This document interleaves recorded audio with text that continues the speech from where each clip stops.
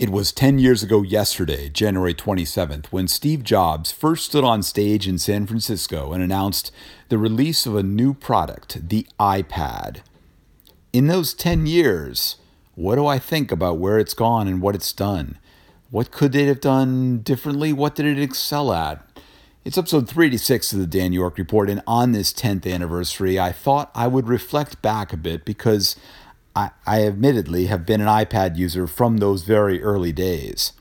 There was a wonderful thread from Steven Sinofsky of Microsoft. He was the product manager for Windows, and they had just launched Windows 7, and they were just amazed by what happened with this. But he has a great thread on Twitter, and I'll put a link in the show notes that talks about all this and sets the stage for some of what happened during that time. I remember, seeing the announcement, seeing the Apple events and reading about it, all this stuff. And like many, I did not know what to expect. But I bought one because it seemed so revolutionary in so many different ways. And I wanted to understand more about it. I wanted to know what it would do. And I used it for a good long while. And then in maybe 2015, I think, somewhere in there, I bought an iPad 2. Or an iPad Air 2, I think is the official definition. I still use it today. I use it pretty much every day. In fact, I mind mapped out this whole episode of what I was going to talk about in here. And I was using it to look at that while I was also using Slack and email and web and everything else and all this from this device, this iPad. Now, neither of my devices, the first iPad or the one I use today, had cell service. Both were just Wi-Fi. I would potentially hotspot them to my phone if I needed to. But they were just devices that I used for this. Neither of them ever have replaced a laptop for me. Well, fully replaced, I should say. They have certainly replaced where I use my laptop in many places. But they've been a great complement, and they've really been more of a short-term laptop replacement. If I thought about what I do on them, web surfing is certainly one part of it. News, recipes, other different kinds of things, lots of different stuff that I read on websites. What's interesting about the iPad that I find is that it's less intrusive to be using it to go and access the internet in some ways. My family knows that I'm not typically working when I'm using the iPad. I'm typically doing personal stuff or something when I'm around the house or in some way. It's a little less intrusive than having your laptop and having the screen up and everything else like that. But I do things on the web, website administration. I've logged in and posted updates. I've administered my websites. I've done all sorts of stuff from there. Email, of course, messaging, Slack, iMessage, Wire, Facebook Messenger, name the different messaging products. I've used them at some different times. I do a ton of mind mapping. I use mind mapping software as the way to organize a lot of my thoughts, a lot of my thinking, a lot of my outlines, a lot of my task tracking. And I use a product called MindNote. I've talked about it in previous episodes. And they have a truly wonderful synchronization through iCloud that lets me be able to edit mind maps on my iPad and then have those same ones appear on my iMac and on my laptop and also on my iPhone. And so it's truly a very easy way to be able to share those kind of mind maps. And the iPad is wonderful because of the larger surface area, the ability to the touch interface, to go and drag things around, rearrange items in a mind map, do all this kind of stuff. So for me, that's a huge piece around it. Of course, note-taking, very often I also use mind maps, but I will take notes in other forms too, different applications or things. And similar to what I said there, it's also, I find it much less intrusive to use the iPad to take notes when I'm in meetings or things. I was just at a meeting tonight for 2 hours where people were, writing down stuff. It was about 10 or 12 of us in a room. People writing stuff down in notebooks. And I was just sitting there with my iPad, just very quietly, inobtrusively going and writing notes. in a mind map, of course. But I was just doing that, and part of it is it looks more like you're using a pad. And there's no laptop screen that's sticking straight up. That's kind of a barrier between you. It's very just, it goes with the flow of what you're in and where you're at. I use a task tracking app called Things, and again, that works beautifully between the different apps that I use. Social media, of course, whether it's Twitter and Facebook, Mastodon, LinkedIn, LO, Reddit, whatever it might be, it's a great way to just kind of use that casually. Another interesting aspect that I use it for a lot is Zoom calls. I work out of a home office, and we use Zoom for a lot of our calls. And I'll do them typically up in my home office where I have an iMac, a big camera, a microphone, all sorts of stuff, and that's what I typically do. But there's times when I want to just do a call and I want to be somewhere else in the house. There were a couple times last year when I had contractors in the house and I wanted to be able to be available to go and meet with them. Or quite honestly, a number of times when I was in back-to-back calls and, after 3 hours of calls, I wanted to get up and go get a cup of tea. So I just used Zoom on the iPad and used it to be able to move around the house and to be able to go and interact with people and have calls and do all that kind of stuff. It's similar for video too. I found myself using the iPad for watching Netflix or Amazon Prime or things like that, whether it was just in parts of the house or running on a treadmill. I would put it on the treadmill, connect some Bluetooth headphones, be able to go and run while watching something rather than whatever was up on screen somewhere else. I also have used it for maps and mapping, writing articles, although not typically long articles. I type so fast on a regular keyboard that even though I've been able to get an okay speed on the iPad's keyboard, it's not like I can type on a regular keyboard. So if it's anything long, I'll use an iPad. I'll use a laptop or something like that. I won't use the iPad. And yes, I could get a keyboard for the iPad. I haven't yet done that. Maybe I will at some point. But, it's really just that thing. And part of what makes it so compelling to me is just the multi-touch interface, the ability to move around, to zoom, to be able to just so intuitively interact with things and work with it in some different way. I've also found that the iPad has not replaced a laptop in like extended travel or in long, going to work environments and doing things, but for casual travel or just for casual usage.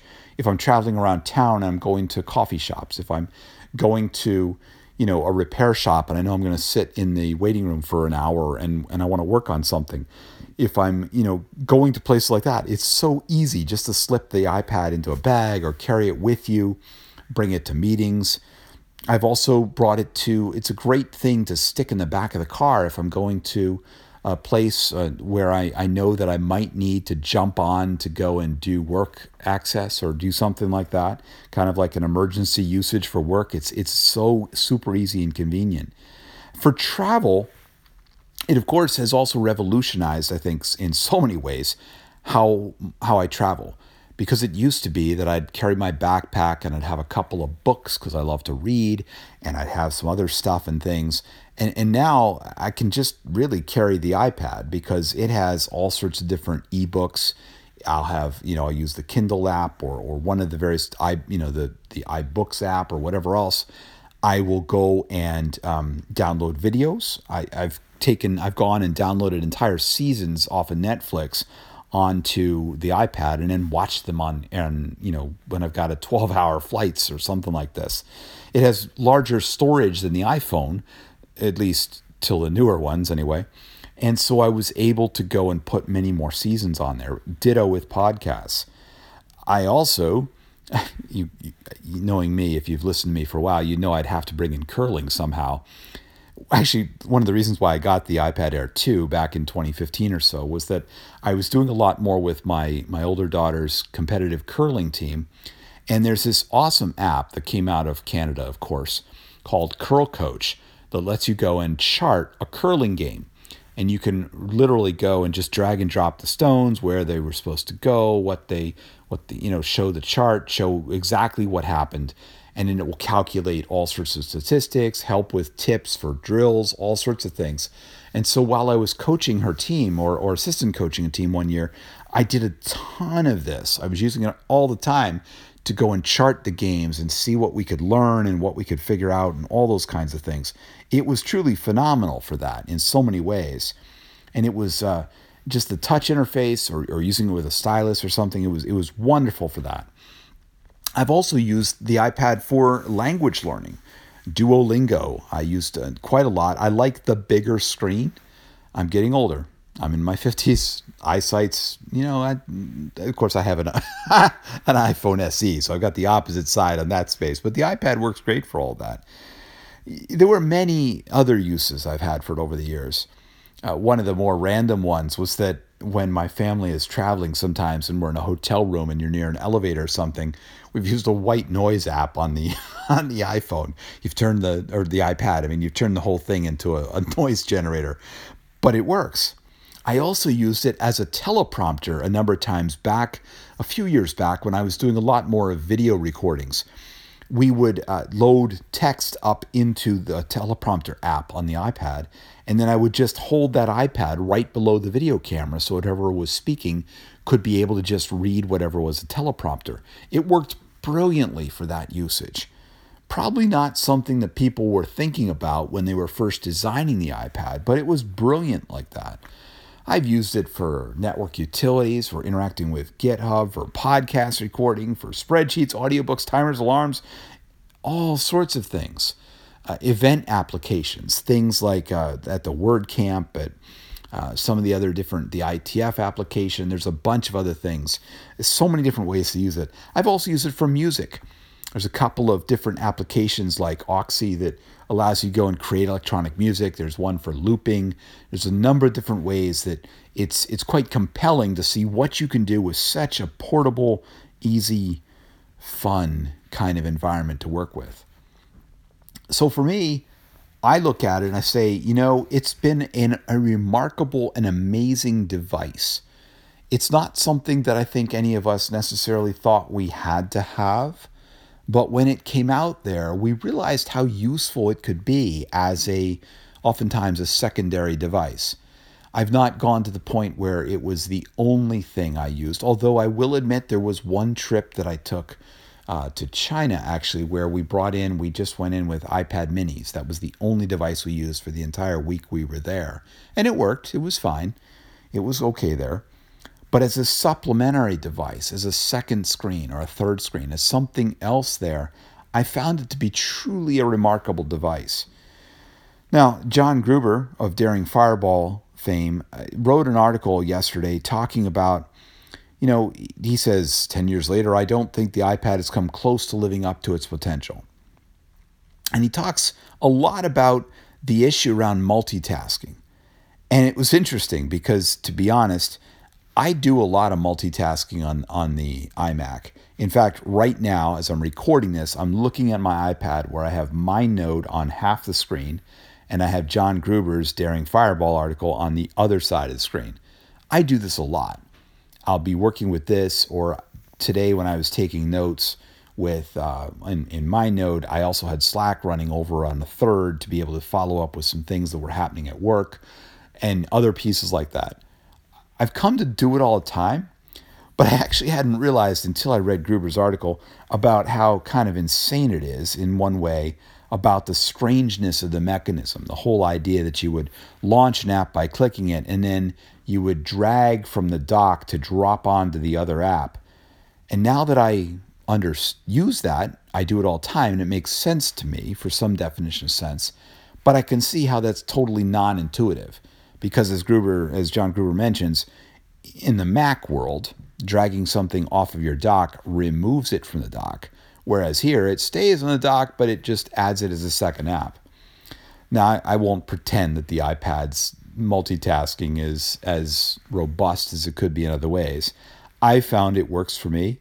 I'll use it in different ways to have multiple apps visible. I also admit that I have used the slide over piece a number of times to be able to have something that was on the top of the screen that I could monitor while I was doing something else or pull up information.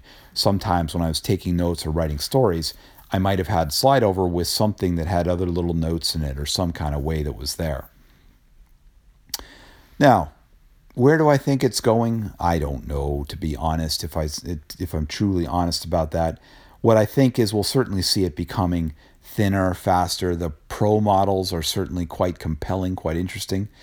It will be very curious to see. I think one of the interesting elements, of course, is that the iPad continues to keep on working. The original iPad that I got 10 years ago still does work. Not for the newest apps, but for looking at websites, for doing some things, for playing some music. It does work. This 5-year-old iPad I'm using right now, it's still pretty solid. It still works well for most of what I need. And so there isn't a compelling reason necessarily to go and buy more of these and work with these.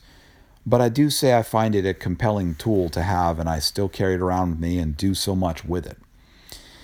We'll have to see where it all goes. I could see one getting even a little thinner. Maybe we'll get even much more toward those tablets that we see in sci-fi movies and TV shows and other things like that. What about you? If you've been an iPad user, what do you find most compelling about it? How do you use it? Do you use it all the time? Or is it one that you used it for a while and then it faded away? Or what? Or did it just never work for you? I'd love to hear what your comments are on these 10th year, and also be curious to think, where do you see it going over the next while? You can leave comments where I'm posting this on SoundCloud at soundcloud.com/DanYork, or you could leave comments anywhere in social media where you find this episode. Thanks for listening. You can find more of my audio and writing at danyork.me. Until next time, bye for now.